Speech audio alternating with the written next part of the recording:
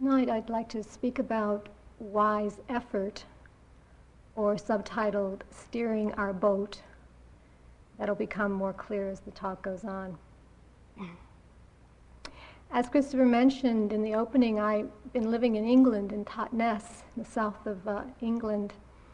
And there's a beautiful estate there called Sharpham Estate, or Sharpham College. There's a college there for Buddhist studies at the moment. And on Tuesday nights, they have invited speakers who come and talk about different topics for the public. And a few months ago, there was a speaker who came to talk there who I found very inspiring. It was a scientist. And they invite people who have rather holistic views about things. His name was Brian Goodwin, English scientist. And he was speaking about the limitations of the scientific model. And the name of his talk was From Control to Participation. And the talk was very much about science and the limitations of science. But it was so clear to me after the talk that it really was about life, about our life, and how we want to try to control things rather than actually participate in their unfolding. I'm not a scientist, but I would just like to give you just a little overview on what he was attempting to share with us. Maybe some of you already know, but the definition of science is, and I looked this up in the dictionary because, like I said, I'm not a scientist. Science is the observation, the identification, and investigation of phenomenon in order to measure and make predictions. And we do that to enable us to have some control over our physical world. And therefore we can do things. We can do things that we weren't able to do previously, like put a man on the moon, or erect skyscrapers, build roads, with this produce things that haven't been produced before. But Brian was pointing out that the ways that the scientific methodology was in fact, these ways were in fact incapable of predicting outcomes in most of our systems. The human system, the ecological system, the agricultural systems, but the scientists generally proceed as if they can predict these outcomes. And they can't be predicted because most of these processes just can't be measured, because there are too many unknown variables. There are too many things that might happen that they just can't predict and they can't know. He used an example of a heartbeat, that we can take our pulse and get an average of our heart rate, but it doesn't necessarily predict what the heart rate's going to be in 2 hours or 5 hours, because there's so many factors that are unforeseen, like there may be an event that occurs that may trigger some fear, and that'll change that rate of heartbeat. Or the person might have a high blood pressure condition, which is variable. The heartbeat will change at different times. Or the person might have an allergic reaction to something, and that'll change. These are variables. So all we're really left with are these probability estimates for what might happen. We have a sense of what might happen, but we can never be sure. Can never be sure. I was so fascinated that here was quite an esteemed scientist who was actually pointing this out, that there's limitations, even in such a esteemed model such as science, that we can't actually know, we can't actually predict what's going to happen. So if science is seeing and acknowledging this limitation in control, then what does it really mean for our meditation practice? What does it mean for this human system, the system that we are engaged with? What is control, and where does it arise from? We might think of control as the expectation of a linear path, of some kind of continuity, that what we set out to do is actually what we're going to get. It's sort of the way the mind seems to have it set up, because the mind operates in linear ways. The mind is linear. It goes from A to B to C. And we expect some kind of rational linear pathway. And so we get into the habit of thinking that we have some control over our experience of what's going to happen and what we can have, what we can get. We hold the assumption that what I set out for is what I'll get. And the problem arises when we don't. We don't get what we set out for. And when we don't get it, then we often get caught in the reactive mind. We react. We don't understand, we get frustrated, we get disappointed, we get angry when experience, when situations, when people, ourselves, or whatever it is, doesn't actually turn out the way we'd like, whether it's in the moment or whether it's something more ongoing. Part of us may even know, really know that we're not going to get what we want. You know, we may even be wise enough to say, yeah, I know I'm not really going to get what I want. But we still get caught, don't we? We still get caught in that expectation and then feel the disappointment. The control arises out of a fixation on a goal based on some personal desire. And it arises from a mindset that usually doesn't have much wisdom to it. Without a wisdom that knows about the unreliability, the unpredictability of outcomes. We get caught in that. We forget how unreliable things are of this world. And it's without a wisdom that knows about the interconnected nature of all things, that everything is dependent on everything else for its existence. We're operating in a very cohesive system of interrelationship. So we can't really know how everything is going to affect everything else. What are some examples? How I want a certain event to turn out. You know, I might have a fantasy about how I imagine something could be. And I know I've done this myself, where I've actually tried to recreate the fantasies that I've had in my own mind. You know, whether, imagine what kind of clothes I'm going to wear and what I'm going to look like and what I'm going to say to the person and what the party is going to be like, or whatever it is. We try to recreate those fantasies or some kind of plan that we have and try to bring it into, manifest it into reality.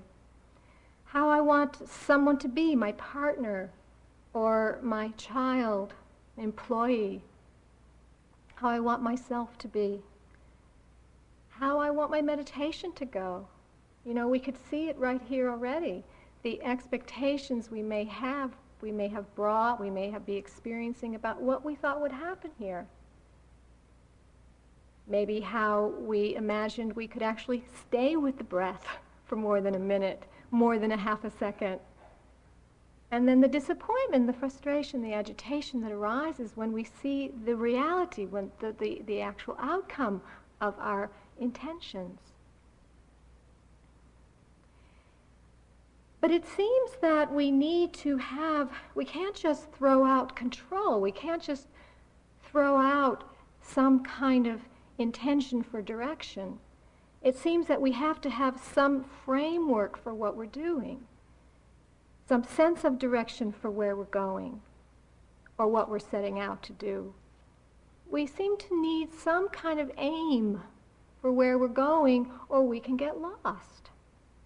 We can fall into some kind of meaningless passivity without a sense of direction. And we can easily get caught in just repeating old habits, again and again, just recycling the old habits that cause us some pain or complacency, whatever it is, and not really forge into something new. So a question might propose, How can I let go or surrender the control, that sense of control and tightness, grasping, trying to get things the way I want them? I say control without the wisdom. How can we let go of this control without falling into this passivity, without falling into a sense of meaninglessness? I have a little story that I'd like to tell as an example of this, something that happened to me that gave me quite a good understanding of this. A few years back, when my family lived in Cleveland, Ohio, where I'm from, my father had a boat, or rather, this is the steering our boat, this is where the boat comes in. My father had a boat, a 36-foot boat that we took out on the lake and I grew up with. They've moved down to Florida now, but just before they moved and we still had the boat, my father asked me to go up on the flybridge and steer the boat. And I never had done that in all the years that we had the boat. I just never thought about actually driving it. So he said, go up and steer the boat for a while. And he said, all you have to do is just look at the compass and keep the needle of the compass on north. Okay. So that seemed pretty easy. We're out in the lake, going pretty fast. And what I realized while I was doing that was that actually you can't keep the needle on north. Maybe some of you know this who know something about this. That really what the task is of the person who's steering the boat is that when the boat starts to veer off to the left, which it does quite naturally, what I needed to do was then bring the boat back to north. And then when the boat started veering off to the right, what I needed to do was just bring the boat back to north. And that's all I had to do. I could not keep the boat fixed on the direction that I was told to go in, because the natural law of this particular object was that it moved. It had variation. It moved from one direction to the next direction. It didn't stay on course. But all I had to do as the person who was in charge was just keep bringing it back. What a wonderful metaphor. You know, here I'd been practicing for years. My teachers always said, just bring the breath back, just bring the breath back. That it will go off, the attention will go off the breath 100 times, just bring it back. It's no big deal. And what I saw while I was steering this boat was that I couldn't have kept it on track. It really went in that actually, to really understand what I'm supposed to be doing, it is just bringing it back, bringing it back. This was very important for me, just giving me a sense of my task, not just in terms of driving the boat, but perhaps what I'm supposed to do as I move through life. Not just stay on track, stay on course, but to notice when I'm veering off. When I'm veering off my course of direction, my course that I've set out for myself.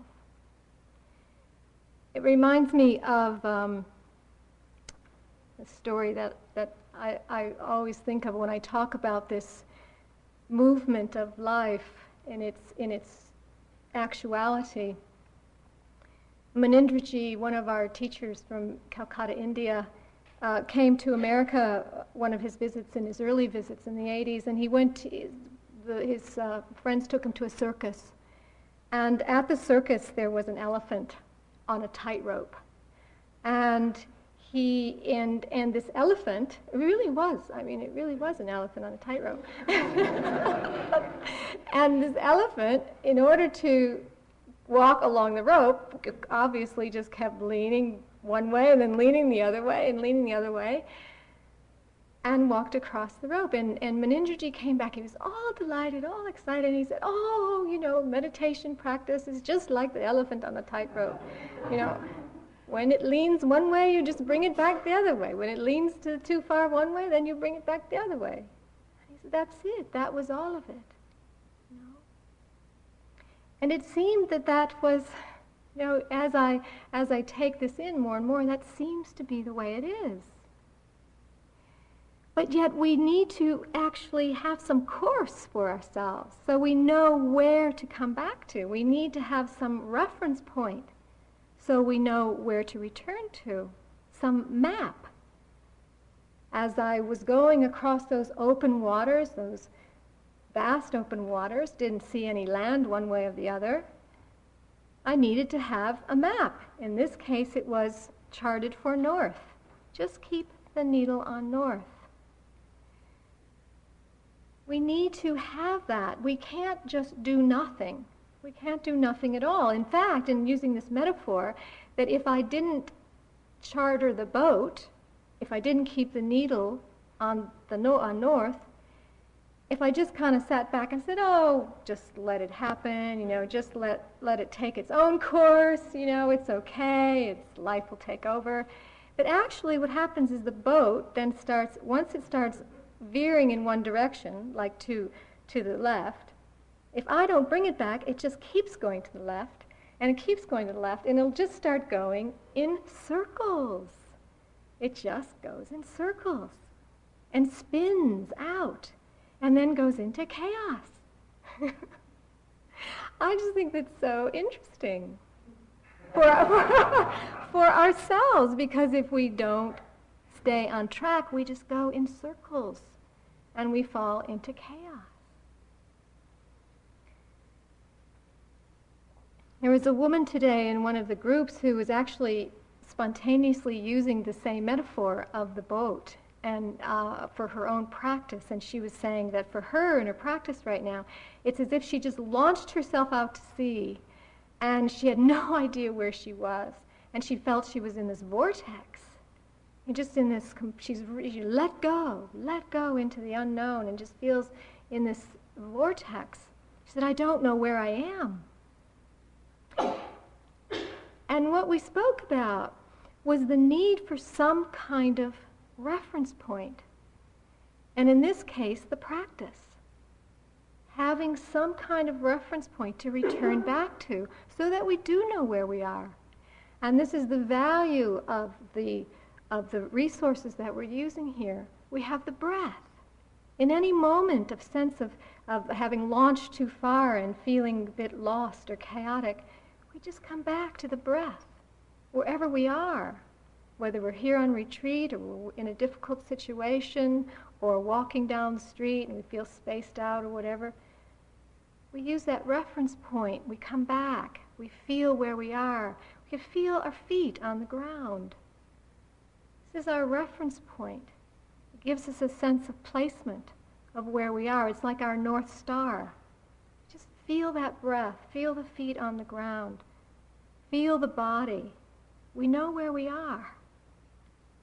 This is really so vitally important in practice so we don't have that sense of kind of being lost or spaced out or launched into the unknown, because at any moment we can feel a sense of where we are. This is the intention to stay on track, the intention to come back, the intention to stay on our course. But having the intention knowing that we cannot fix the position. We have the intention to come back to the breath, but we can't fix that position because there's nothing that is static in the universe. Nothing is stuck in the universe. Everything is pulsating, moving, vibrating. It's alive. We can't stick anything, fix anything. But we act as if we can. The mind gets stuck. That's what gets stuck. The mind gets fixated. But nothing can stay fixated in this universe. There are too many contingencies. There are too many unknown variables, unexpected variables that can arise at any moment. For example, in the boat, we might run out of fuel. On keeping the compass on course, we run out of fuel. Not going to go where I thought I was going to go. Or the compass might break, or some part of the boat might break down. Not going to go where I thought I was going to go. Might run into bad weather. So many things can happen that stop our journey, stop the direction that we're going in. So therefore, we need to let go. We need to let go. And I think this is a part of the teaching that doesn't get enough airtime in the mainstream. Letting go. We're very good, this society, this culture has got very good at intention and going for what we want and sort of fixating on that result. Not so good at the letting go part. Not so good at letting go of our picture. Letting go of our expected outcome. So we still have the intention, and then we let go. We let go. Because when we're not fixated on our result, then we're less likely to fall into reactive mind states. We're less likely to fall into frustration and disappointment and anger. We're less likely to get caught in those mind states. Failure, shame, feeling sorry for ourselves. In fact, the whole idea of failure sort of dissolves.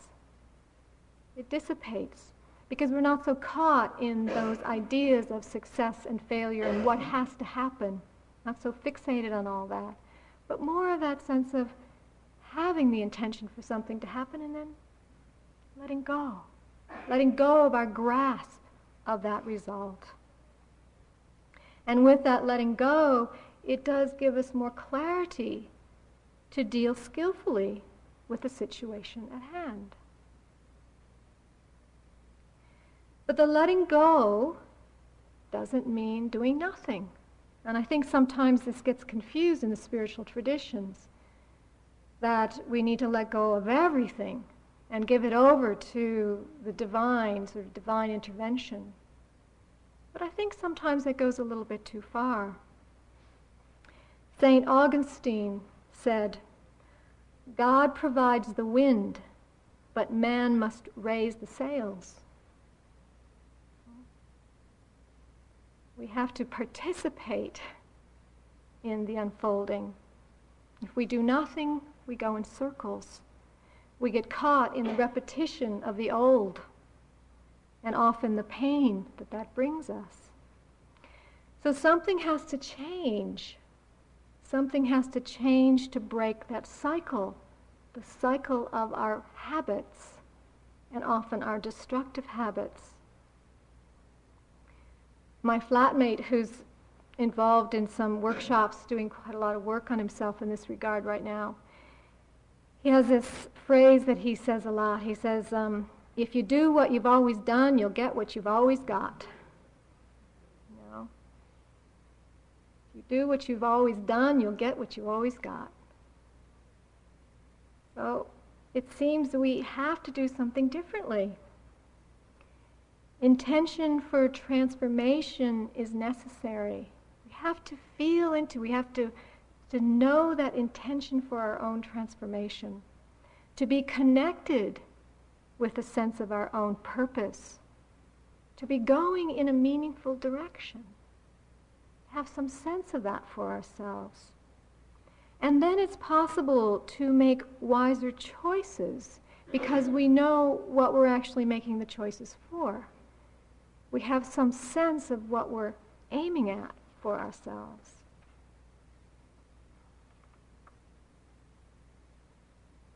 Intention is considered in Buddhist psychology, it's a mental factor. Intention is a mental factor that arises in every moment of experience. It arises in every moment of experience. And it's a factor of mind which leads the mind to turn towards or be repelled from various objects of awareness. It's the force of mind which directs the mind to proceed in any particular direction. It's a force in the mind that directs us. And it is this force that ultimately determines the states that we experience in the mind. It's a very important piece. This is what will determine the states of mind that we experience in ourselves. Because whatever way the mind is moving is what's going to determine the nature of our reality. So if the mind is moving towards happiness, peace, and creativity, that's more of what we're going to experience. If the mind is moving towards conflict, towards anger, towards passivity, that's more of what we're going to experience. And so one of the factors on the Eightfold Noble Path is wise intention. Wise intention. The Buddha named this as one of the important factors. Wise intention means intention with wisdom. Intention with wisdom. It means the mind turned toward that which is wholesome. The mind that's turned towards that which is wholesome and brings about wholesome results. An example would be what was required for you to get here on the retreat. The intentions that needed to arise, that you needed to follow through with to actually get yourself here. It's a wholesome intention for your own happiness, for the happiness of others, for your own well-being, for the well-being of others. And then there's the intention to stay on the retreat. It's not just the getting here. Then it's the staying here.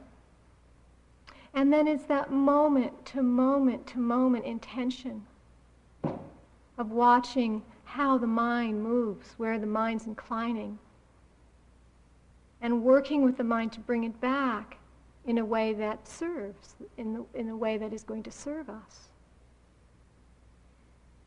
These teachings that we're involved with here do lay down a map. They lay down a map. The instructions are there for cultivating and strengthening these wholesome intentions. That might be summed up saying the intention to live in a non-harming, compassionate way towards all beings, including ourselves. It's a beautiful intention. It's a beautiful intention. Wholesome intention, wise intention. But it must be pointed out that there are also intentions that are void of wisdom. We have to remember that. There are intentions that are void of wisdom. And as we all know, these intentions can lead to very destructive activity, destructive habits. So we really need to be careful where we direct our energies, where we direct our intentions. Because intention has great power. And it has the power to attract the object that we're aiming at. The Buddha said, this is a quote from the Buddha, "Do not overlook actions merely because they are small. However small a spark may be, it can burn down a haystack as big as a mountain." So all of our actions, moment to moment to moment, have great power. And the intention is the active element that keeps us connected to what's important for us again and again. Once we are able to have some clarity, as Christopher was talking about last night, about what's important to us, and to have some clarity about what is important to us, then we can take the necessary action and move towards our goal. And this intention and having a sense of what we're aiming at allows us to start again and again when we fall off track. We start leaning too far to the left, or we lean too far to the right. We start falling into the extremes. We know where we're coming back to.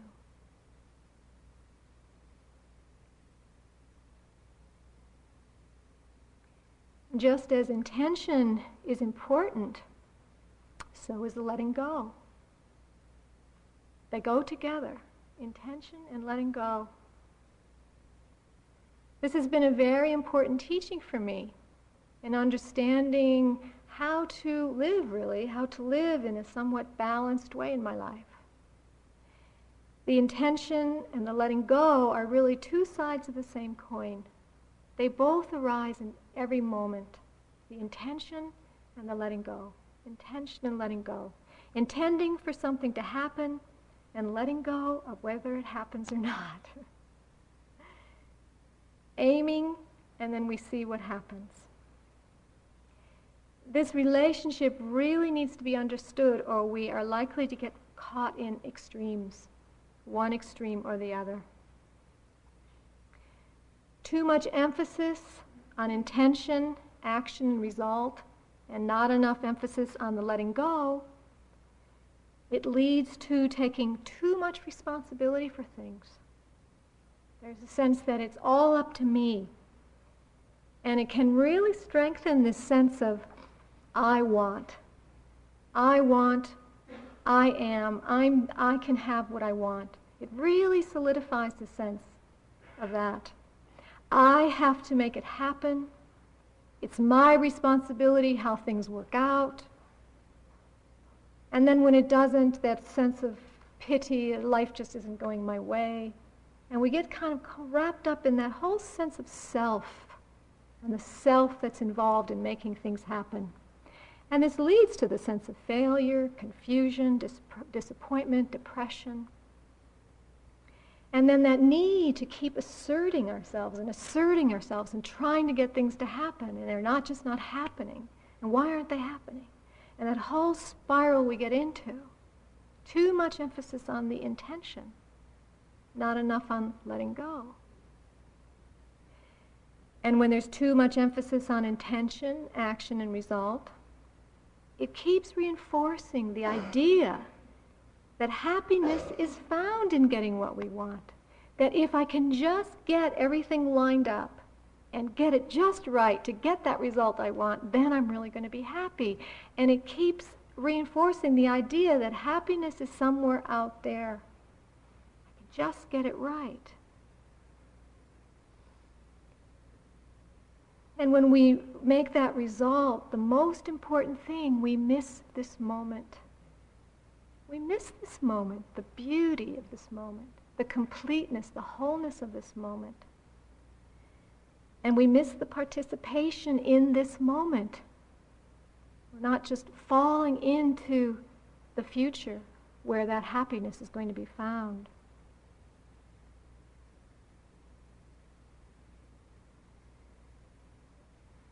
This concern for how things will be in the future undermines the happiness that is available to us right now.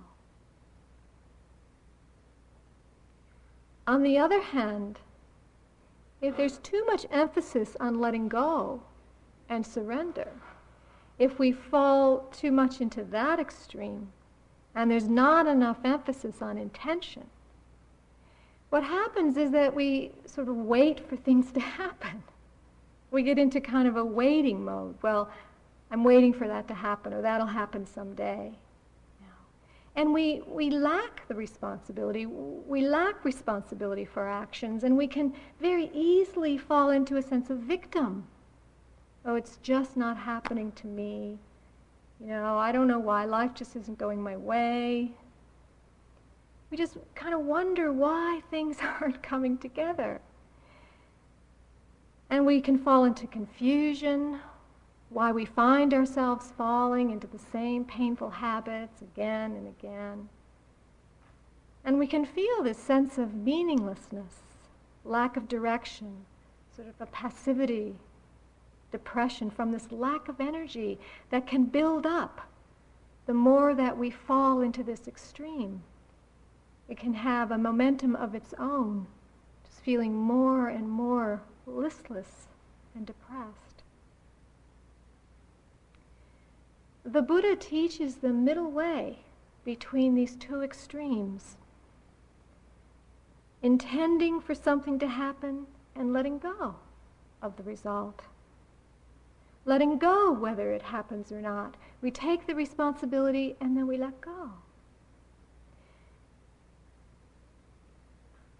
The only time I've ever been in Las Vegas is when I was going to San Francisco. I was heading for San Francisco, and that evening I found myself in Las Vegas because the plane couldn't make it to San Francisco. And I actually was given a hotel, and I was in a casino, and I had the night there, and it was like, oh, this is interesting. I never really wanted to go to Las Vegas, and there I was. No intention. Had my clear intention to land where I wanted to land, and there I was. That's all right. It's just how it is. You don't know where you're going to wind up. My father, before he died, he had one dream to go to Israel, and my mother and father planned out this trip. They took a cruise across the Atlantic, and the boat got to just outside of the port of Israel, and because there was some terrorists, some difficulty happening in the country just at that time, the boat couldn't land at dock. And so he didn't go to Israel. And it was that close. Had to let go. And this is where the wisdom comes in. Because we can get angry and mad and fight, but we can't necessarily have it the way we want to have it.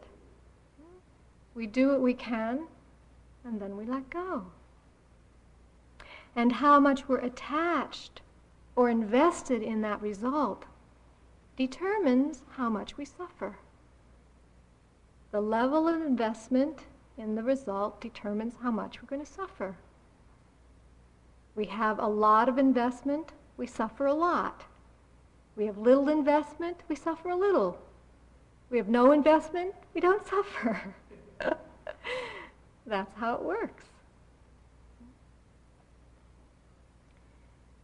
We're not acting alone. We're just not acting alone. We're not in this by ourselves. There's just so many factors influencing in every moment. And even the most brilliant scientists are realizing their limitation at controlling our universe with all of their resources. What does this say for us? I mean, can we really control things? It seems that our task really is just to be clear about our commitment, and then pay attention. Pay attention to how we might be falling into these extremes, holding on too tightly to what we want, or letting go too much, giving it over to somebody else, just not even really participating. We can see how this affects our meditation here. You know, where are the ways that you may be holding on? May not be letting go of what you want to have happen here. You intend for the attention to rest with the breath. What's your relationship to that when it doesn't happen? Is there some pain, some suffering, some frustration in that? You intend to do your yogi jobs mindfully, maybe chop vegetables mindfully, and you just nick your finger, you cut your finger. Do you criticize yourself, condemn yourself, get angry at yourself? Just things happen.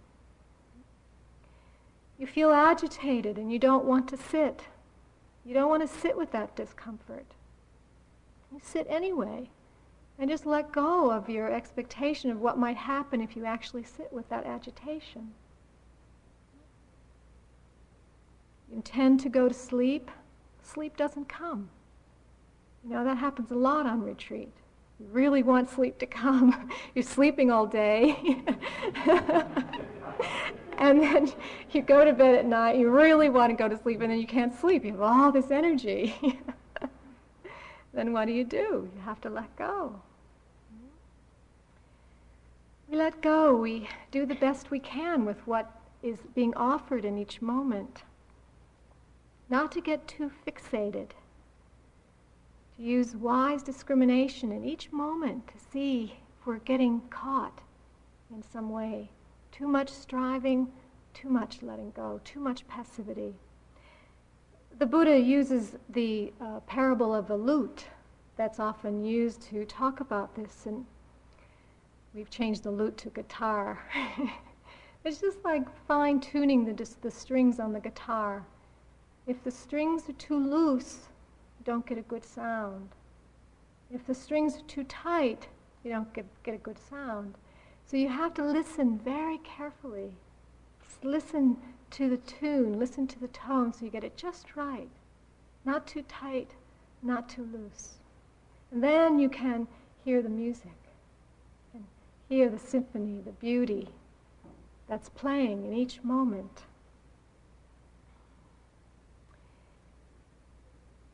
If our aim is to awaken to our true nature, it's not going to happen just by sitting back and doing nothing.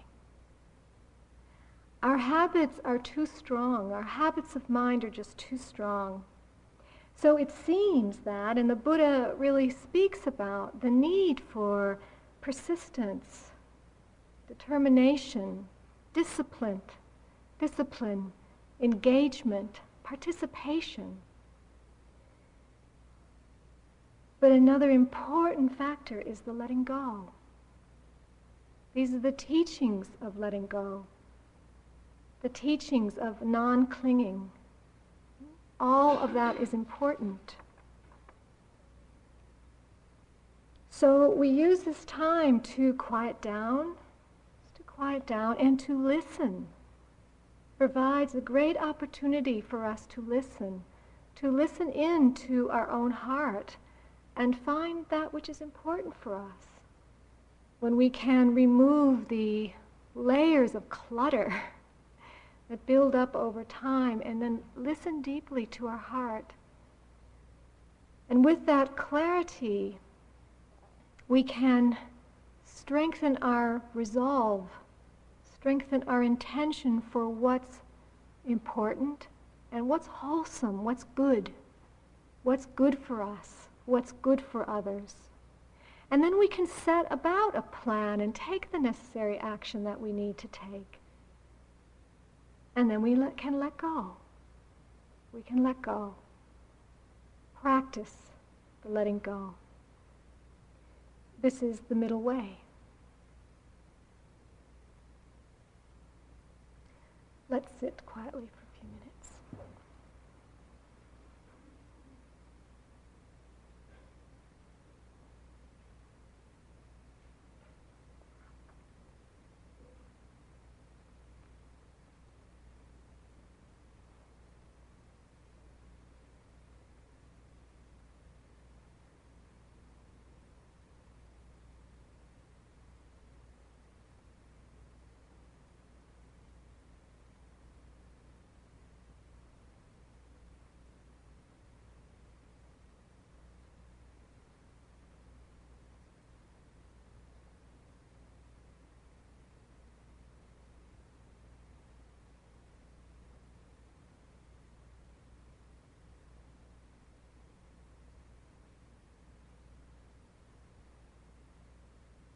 May all beings live with wisdom.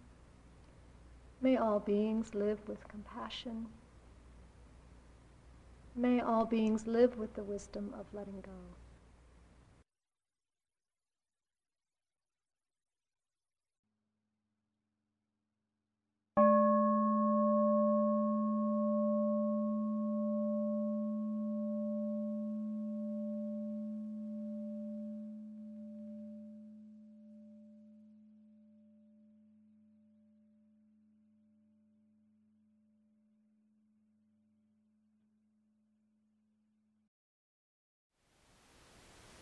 Thank you for listening. To learn how you can support the teachers and Dharma Seed, please visit dharmaseed.org/donate.